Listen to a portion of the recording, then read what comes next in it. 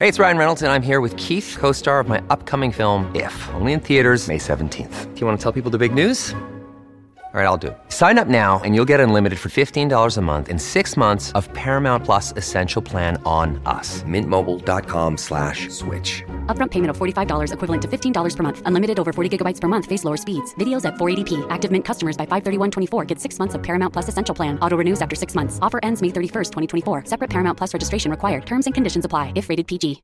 Hi, everybody. This is Adriana Trajani. I'm the host of You Are What You Read. I have the privilege of interviewing luminaries of our times about the books that shaped them from childhood until now. We get everybody from Sarah Jessica Parker to Kristen Hanna, Mitch Albom, Susie Essman, Craig Ferguson, Rainn Wilson, Amor Tolls, you name it, they come, they share. New episodes of You Are What You Read drop every Tuesday on Apple, Spotify, or any major streaming platform wherever you listen to your podcasts.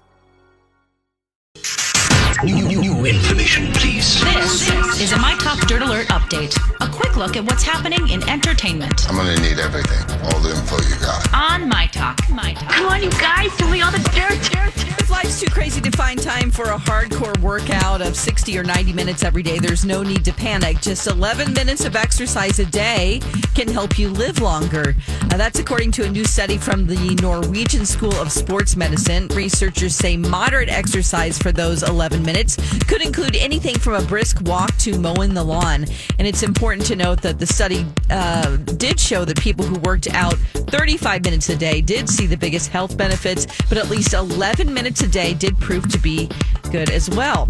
More than 80% of people in Japan say the Tokyo Olympics should be canceled or postponed. The Olympics are scheduled to open on July 23rd, already postponed from last summer because of the pandemic. Tokyo is currently battling a surge of COVID-19 cases that prompted the national government to call a state emergency last week. In one poll, people were asked if the Olympics can be held. 81% responded no.